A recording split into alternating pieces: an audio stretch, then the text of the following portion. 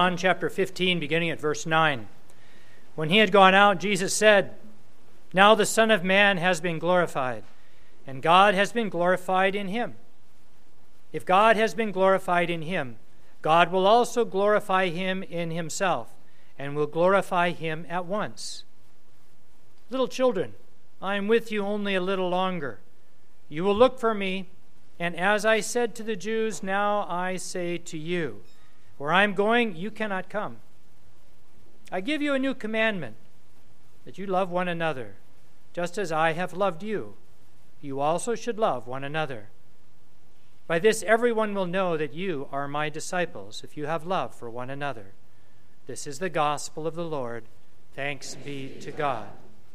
Please be seated.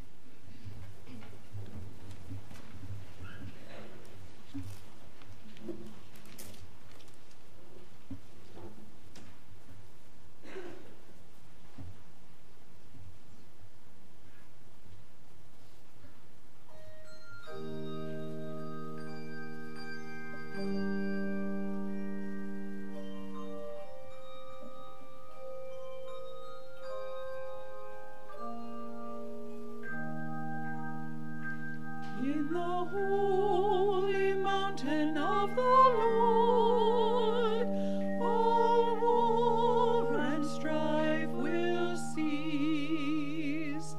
In the holy mountain of the Lord, creation will be at peace.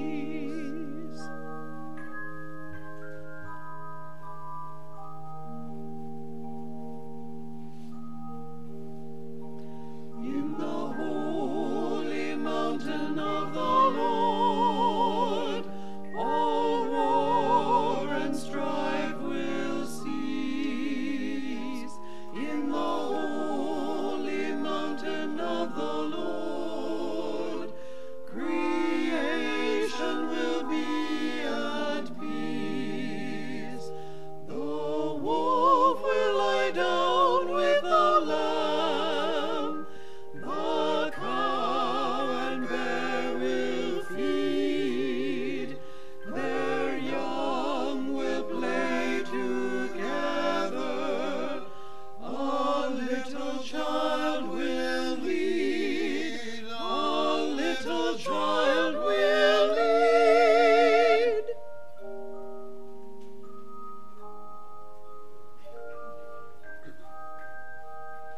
In the holy mountain of the Lord, all war and strife will cease.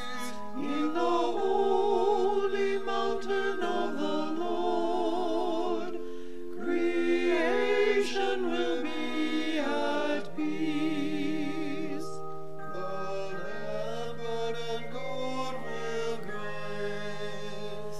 The lion will feed on straw.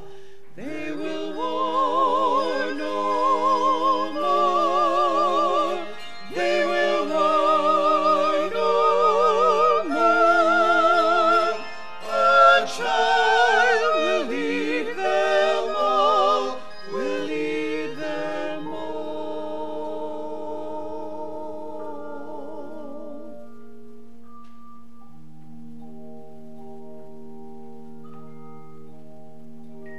In the holy mountain of the Lord, all war and strife will cease.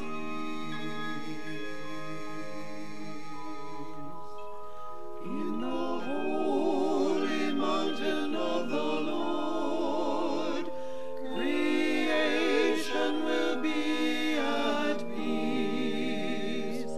Creation will be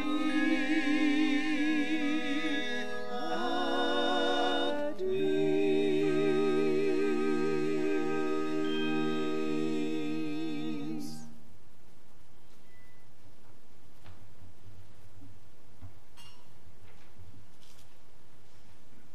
The last line was, "Creation will be at peace." I've been looking at the picture on the front of our bulletin of planet Earth, a big blue marble, and looking at the clouds swirling, listening to the music surround us, and knowing that the music represents what this image is meant to tell us, that God's intention for the creation, for the created order, for all of us, is beauty and harmony and grace and kindness.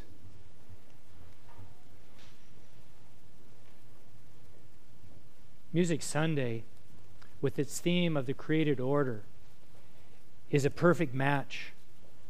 For when music is created, it's not just one person. There are many parts to the beauty of a symphony. And there are also many parts to the beauty of creation.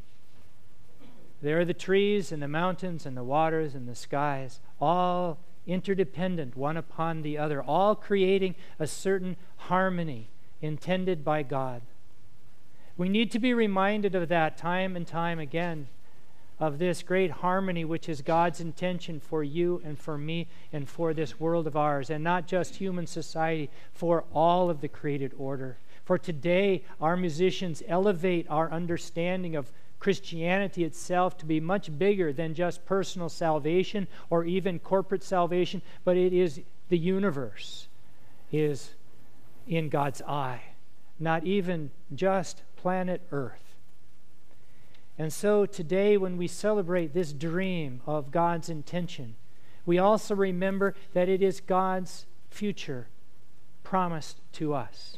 That's part of what we celebrate in Jesus alive, Jesus resurrected during the season of Easter. It's not just Jesus alive, it's all of the dream alive, of the world as it should be alive. It is that future which beckons us and calls us forward. Such is the reminder that the musicians are giving us today.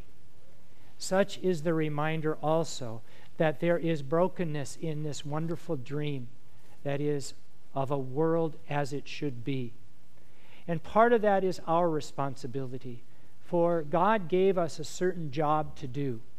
It's really stated in verse 28 from Genesis chapter 1, which you read together a moment ago. There are two words in there that have been terribly misused by centuries of Christianity, which has influenced our entire world. Those two words, traditionally translated in Genesis chapter 1, verse 28, are the words subdue and have dominion. We actually changed them in the text today, but the original version was human beings were to subdue and to have dominion over the birds of the air, the fish of the sea, the creatures of the land. And we take that and we think subdue means to sort of impose our will upon the created order. The word subdue, however, in the Hebrew is much different than that.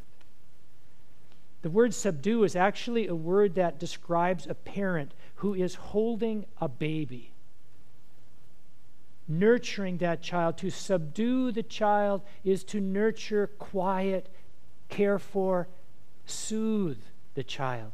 What would our universe, what would our environment look like if we took seriously the calling not simply to subdue, but to soothe the created order, to nurture a little tomato plant as it's growing? That's our calling as human beings. That's our instruction. And then the word to have dominion has been translated and interpreted by centuries of Christians, again, influencing all of society and all of the world, as a sense that we will dominate the created order, and we will use the created order for our benefit.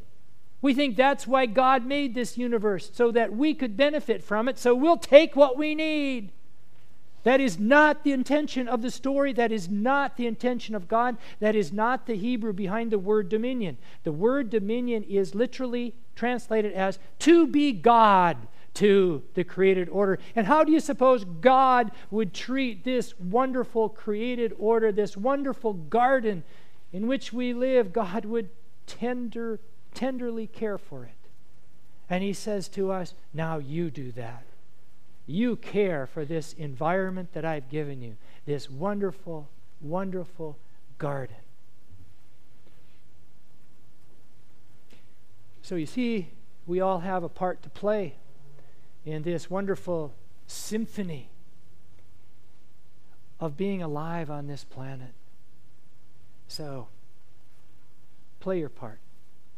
Amen. Page 10, please stand.